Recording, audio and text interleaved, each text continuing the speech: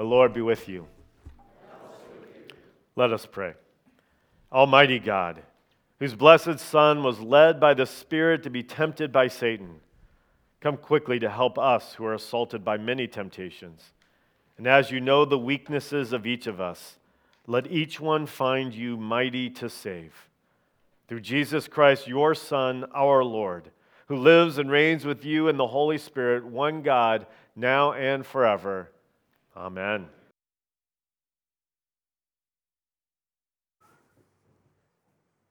A reading from the book of Genesis.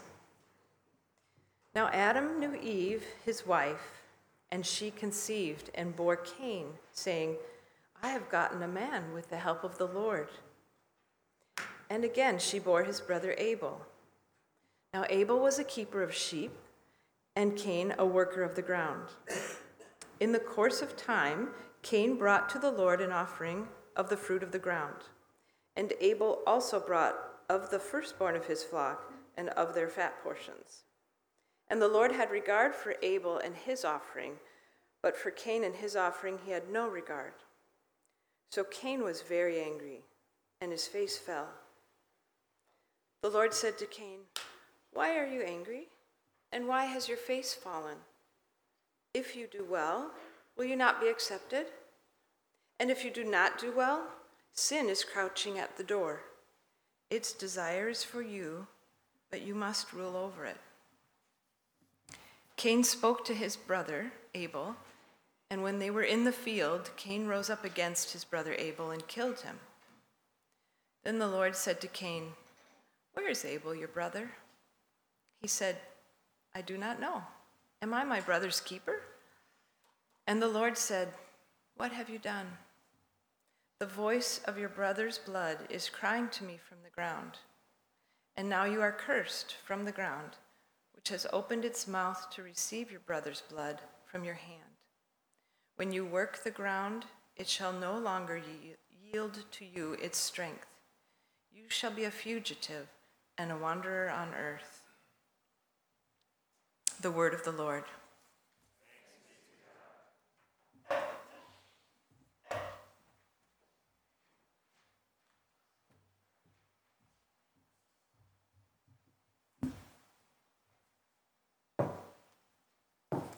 Reading from 1 Peter. So, put away all malice and all deceit and hypocrisy and envy and all slander. Like newborn infants, long for the pure spiritual milk, that by it you may grow up into salvation, if indeed you have tasted that the Lord is good. As you come to him, a living stone, rejected by men, but in the sight of God, chosen and precious, you yourselves, like living stones, are being built up as a spiritual house, to be a holy priesthood, to offer spiritual sacrifices acceptable to God through Jesus Christ. For it stands in Scripture, Behold, I am laying in Zion a stone, a cornerstone, chosen and precious, and whoever believes in him will not be put to shame. So the honor is for you who believe, but for those who do not believe, the stone that the builders rejected has become the cornerstone, and a stone of stumbling and a rock of offense. They stumble because they disobey the word, as they were destined to do. But you are a chosen race, a royal priesthood, a holy nation, a people for his own possession, that you may proclaim the excellencies of him who called you out of darkness into his marvelous light. Once you were not a people, but now you are God's people. Once you had not received mercy, but now you have received mercy. The word of the Lord.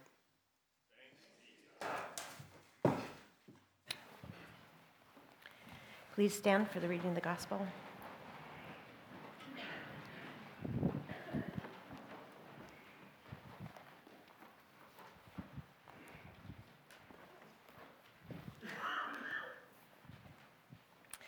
This is the holy gospel of our Lord Jesus Christ according to Matthew. Glory to you, Lord Christ. Do not think that I have come to abolish the law or the prophets. I have not come to abolish them, but to fulfill them. For truly I say to you, until heaven and earth pass away, not an iota, not a dot will pass from the law until it is accomplished. Therefore, whoever relaxes one of the least of these commandments and teaches others to do the same will be called least in the kingdom of heaven. But whoever does them and teaches them will be called great in the kingdom of heaven. For I tell you, unless your righteousness exceeds that of the scribes and Pharisees, you will never enter the kingdom of heaven. You have heard it said that to those of old, you shall not murder, and whoever murders shall be liable to judgment. But I say to you, everyone who is angry with his brother will be liable to judgment, and whoever insults his brother will be liable to the council, and whoever says, you fool, will be liable to the hell of fire. So, if you are offering your gift at the altar, and there remember that your brother has something against you, leave your gift and there before the altar and go. First be reconciled to your brother, and then come and offer your gift.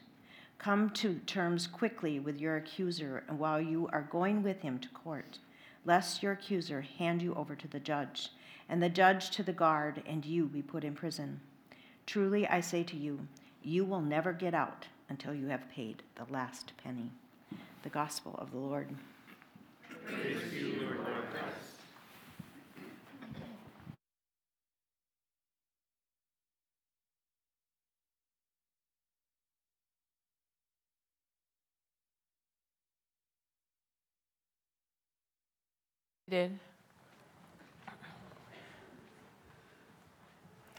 Well, good morning.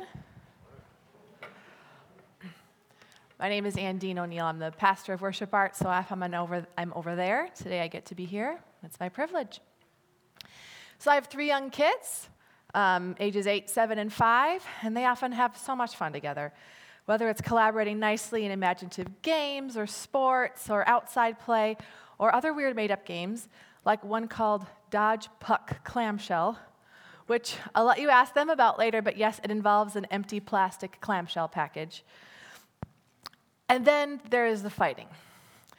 Oh, we know it's totally normal, but here's what they say every time one of their siblings injures them. Dashing into the room breathless, they fill in the blank, hit me, kick me, ran into me, whatever, as hard as they could on purpose. That is honestly their immediate, almost liturgical response to anything that happens to them at the hand of one of their siblings. It's automatic.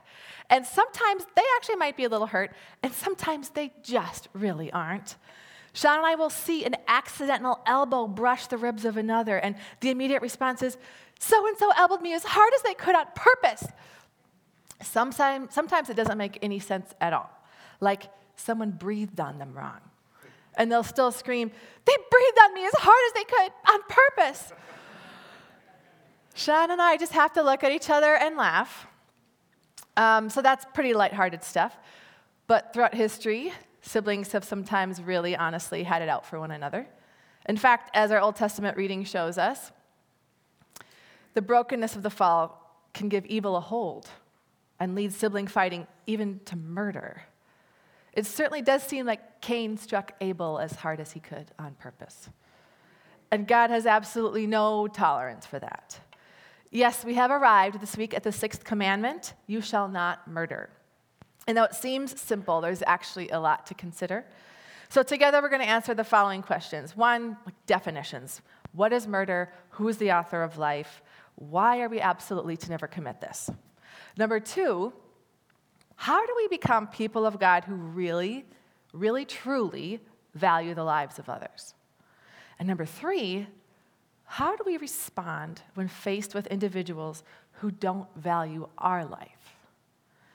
We're going to see that a kingdom heart transformed from the inside out by God's extravagant love protects and proclaims the value of human life. So first, what's murder? Murder is the destruction of the existence of a person made in the image of God. Murder does such violence to someone created in God's likeness, whose breath was given by him, whose hairs were counted by him, whose very being was formed in the womb of their mother by him, that they cease breathing, their heart stops pumping, and their life on earth ends. The word used here is specifically murder and not a more broad term that could mean kill. So God is commanding that his people not willfully cause deprivation of human life without lawful justification. If we were going to discuss all forms of killing, such as in the case of self-defense or warring nations, this sermon would get very convoluted. But murder is specific and irreducible. It is someone taking a life that never belonged to them in the first place. It was not theirs to take. Why is it not theirs to take? Because God, as we know, is the creator and author of all life. Genesis tells us he literally breathed life into Adam and Eve. And throughout all scriptures, we see God creates life and calls it forth even before one is born. Male and female, the image of God. We are all image bearers. Throughout all time and around the world, what a beautiful thing to think of us all so connected, all loved by the same Father, all marked by him, bearing his image. And this is why murder pains the Father. Why, in the first murder of Scripture, the blood of Abel calls out, cries out to God. Why, right after the people of God walked through the Red Sea, leaving violent captivity, God gives this very clear, very to the point commandment: do not murder. Take your freedom seriously. Now you have the responsibility to protect and cherish life. Now you should live in such a way that you also value your lives the way I've valued them. But we have not. We have not done that. Murder, in its most undebatable, outright form, occurs regularly. Our hearts break for this loss of life, precious in God's sight. This is not the way it was supposed to be. Lives cut short. And then there are forms of taking life that seem up for debate. Just how precious is the life of an unborn child, or the final years of the aged, etc. And certainly at a personal level, these are things we need to treat with great gentleness and love and care for those grappling with these issues. I also think we need to be very clear that these viewpoints tragically mistake who the author of life is and underestimate the gift of life. This is not the way it was supposed to be, not at all. To this we say, Lord, break our hearts for what breaks yours. We do lament the loss of life in this broken world. We lament the situations that lead people into places of desperation and pain and grief. And I just need to add, please remember, no one is beyond God's forgiveness and restoration. I don't want this lament to condemn any person. There's nothing that can separate us from the love of God, and he forgives all sins and welcomes us if we just ask. God is not a God of death, as we see. He is a God of life, and he offers life anew to anyone, no matter what, even right now. But what do we do with the fact that murder is a part of our world? Certainly there is much to be said for working within the structures of laws and government to effect change, but I don't think sermons are the best place to discuss such things. Today I want to talk about our hearts. I'm going to use a term I'm stealing from the great Dallas Willard. I want to talk about having a kingdom heart. And the kingdom heart, transformed from the inside out by God's extravagant love, protects and proclaims the value of human life. So point number 2, how do we become people who really, truly value the lives of others with this kind of consistency? For this, we're going to look at our Matthew passage. You might find it helpful to turn there. It's in your bulletin. We're jumping into Jesus' famous Sermon on the Mount. Jesus says, I have not come to abolish the law or the prophets. Don't you dare relax the commands, or worse, teach others to do so. The law was precious to Jesus, one commentator said. This is Jesus' only book review. And he says, the law is precious to me. I have come to fulfill it, to fill it full. And Jesus fills the you shall not murder commandment very full. Here's what he says. You've heard it said, don't murder, but I say, anyone who is angry will be judged. Anyone who insults his brother will be brought before the council, and if you say, you fool, you'll be liable to the hell of fire. Okay, first, he's not saying that no one should ever get angry or have passing anger. Anger is a natural emotion, and sometimes it's actually a necessary or even a godly one, considering that God gets angry at things like murder. But what is described here is a continual anger, the kind when you nurse a grudge, when anger is harbored and fed, kept alive in your heart. He secondly addresses the concept of insulting a brother. The first insult uses this word raka, simply meaning something like empty-headed, and scholars believe this word was actually formed to make the sound of gathering spit in your mouth in order to, as the context implies, spit on someone in derision. For this, you should be brought before the Sanhedrin, their supreme court, kind of. And the second insult, you fool. Now, you fool does not do this Greek justice. The Greek here actually carried the contempt of a vile, curse-ridden statement. It is meant to shockingly demean and devalue the recipient.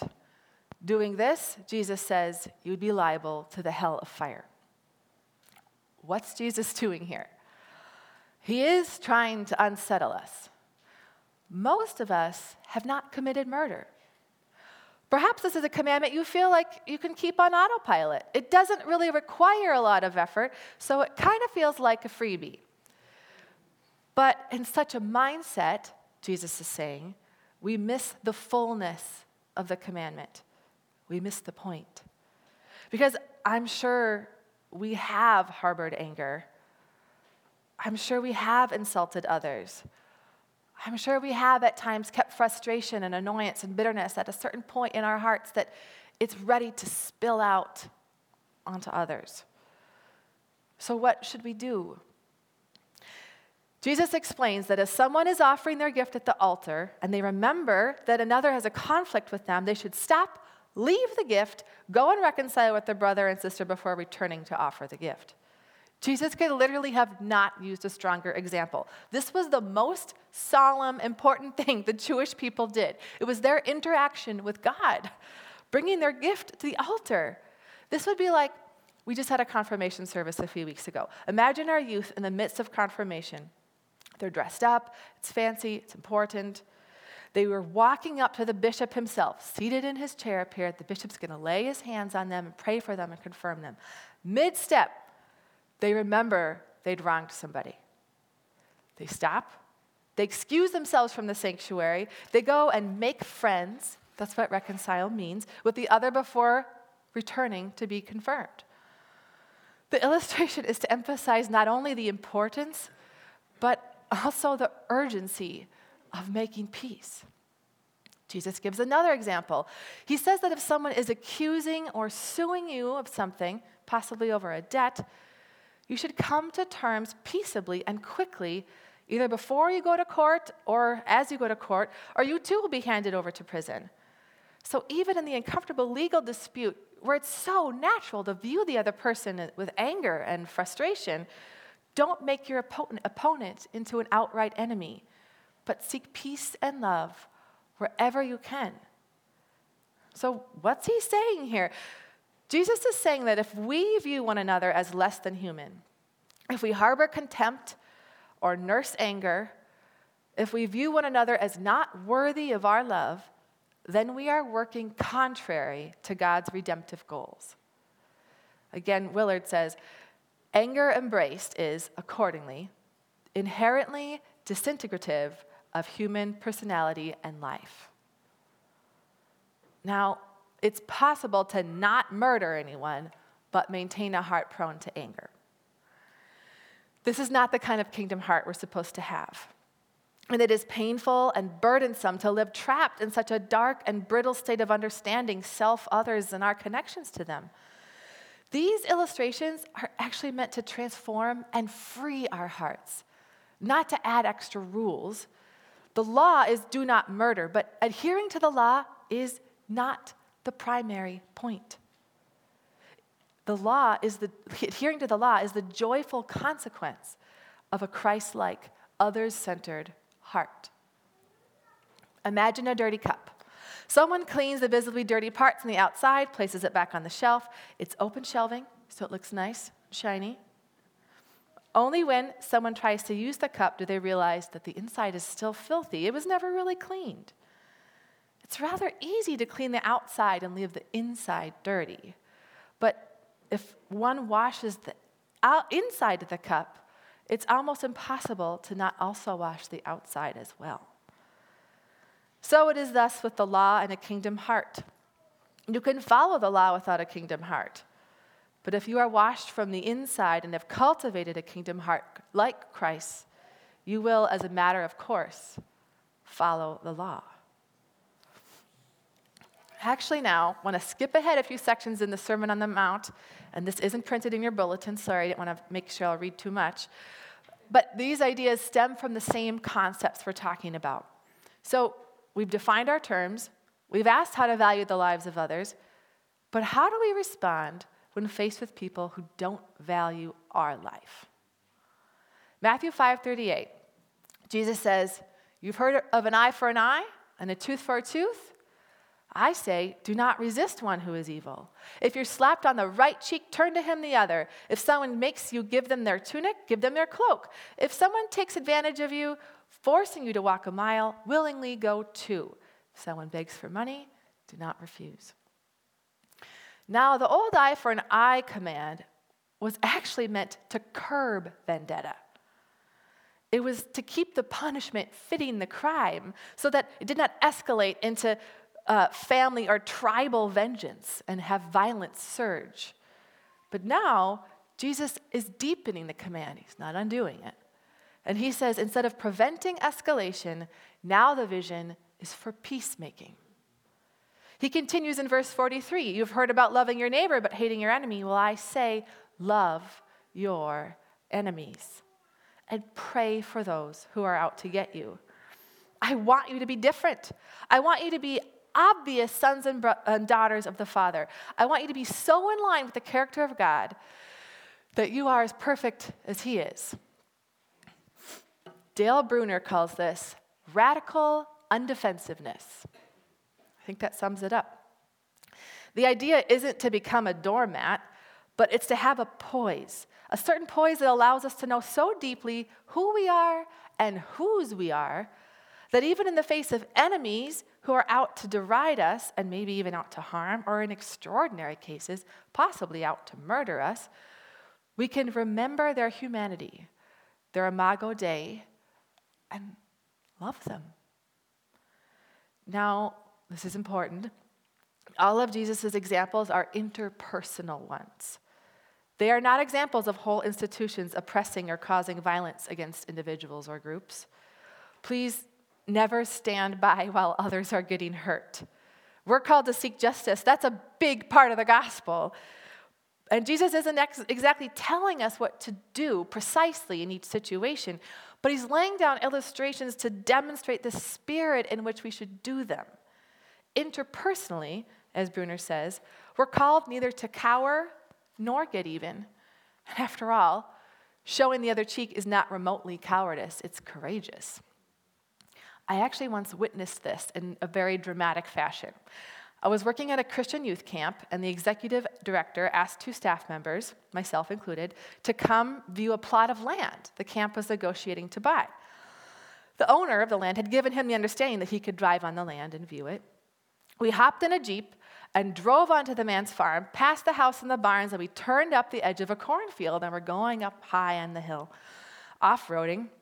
We were shocked and scared when a pickup truck roared up behind us, a man screaming out the window obscenities.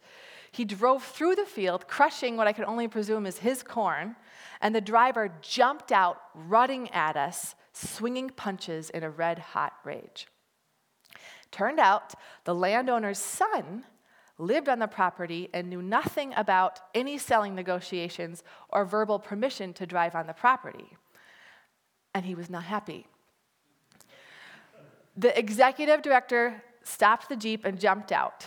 and he was young. He's not an old man. He was young and strong and capable, the executive director. The landowner wanted a fist fight. But instead of fighting back, which he very much could have done, or running away, the camp director simply kept attempting to speak calmly to this son, meanwhile using his very considerable coordination and agility to dodge and sidestep every punch. I mean, it was literally like I was watching it. I was like, what should I do?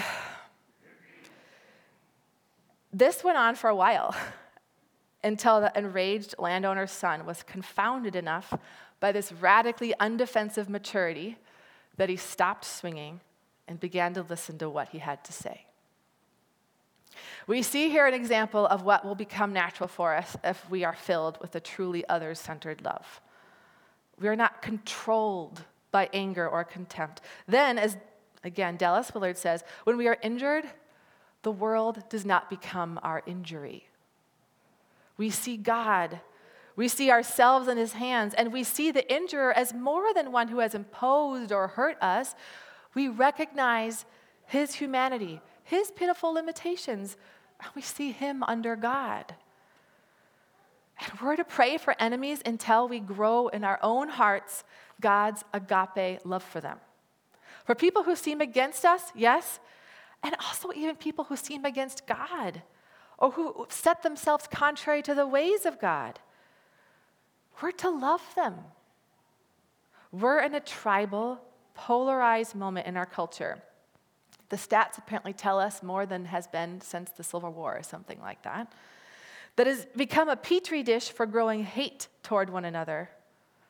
We nurse our hatred toward the enemy, politically or otherwise, justifying it because of what they believe, or maybe because how much we think they hate us.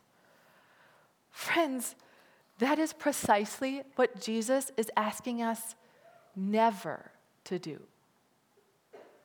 We are to earnestly love our enemies and see them as God does.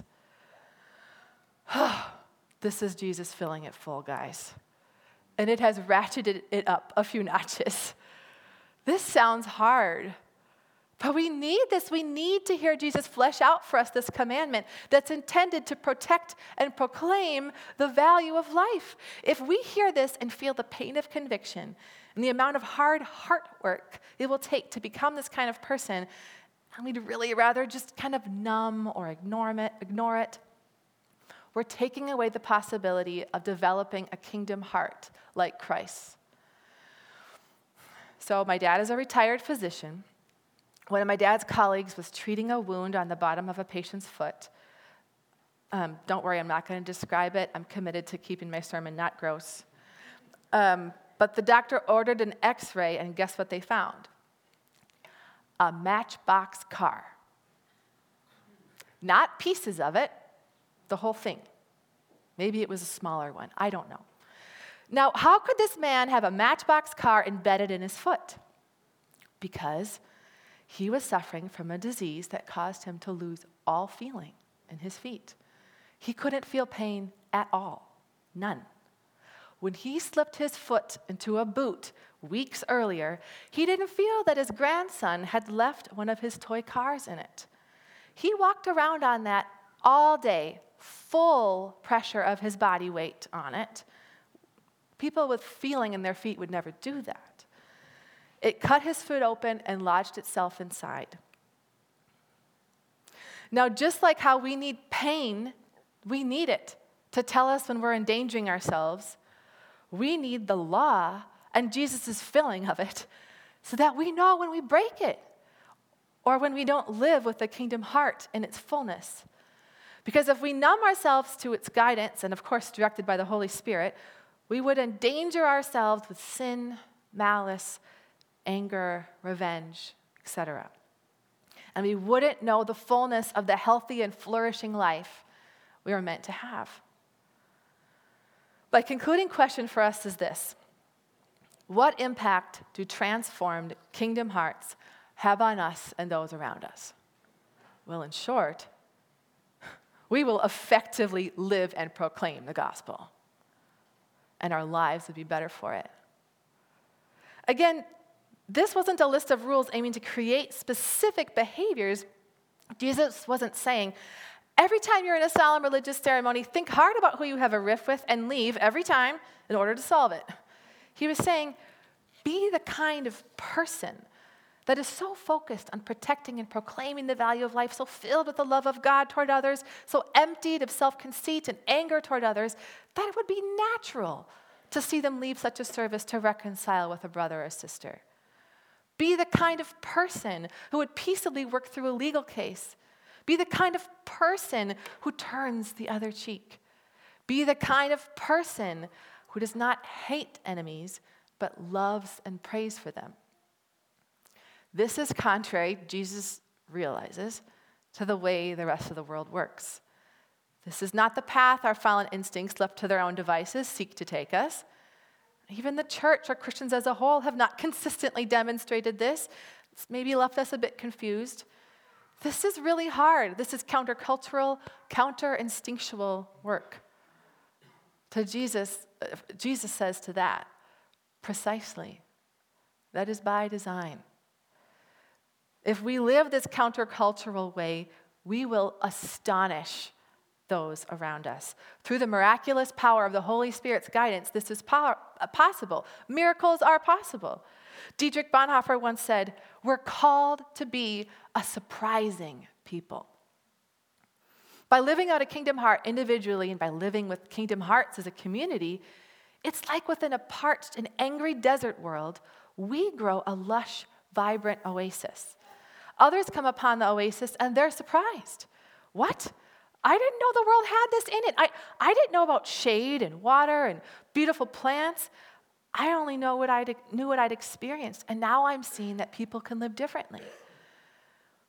1 Peter 2 says the same thing, our New Testament passage today. As you put away malice and slander, you'll be built into a spiritual house by God, the living stone, one that is holy, set apart, that represents God on earth. And this is so that you may proclaim the excellencies of him who called you out of darkness and into his marvelous light. And I extend that invitation to you as well. Let's be people with kingdom hearts who are transformed from the inside out by God's extravagant love and protect and proclaim the value of human life. Pray with me. Lord, sometimes conviction is deep and hard and feels like there's a lot of work to do. But in that, I ask that you would bind ourselves to you, that we would come to you, whether we're weary or heavy laden or any of the things we just sang about. And we would let you do the work in our hearts, Lord, to change us, renew us, make us to be like you, give us love for everyone around us. And I pray, Lord, you'd give us the gift of a kingdom heart. Amen.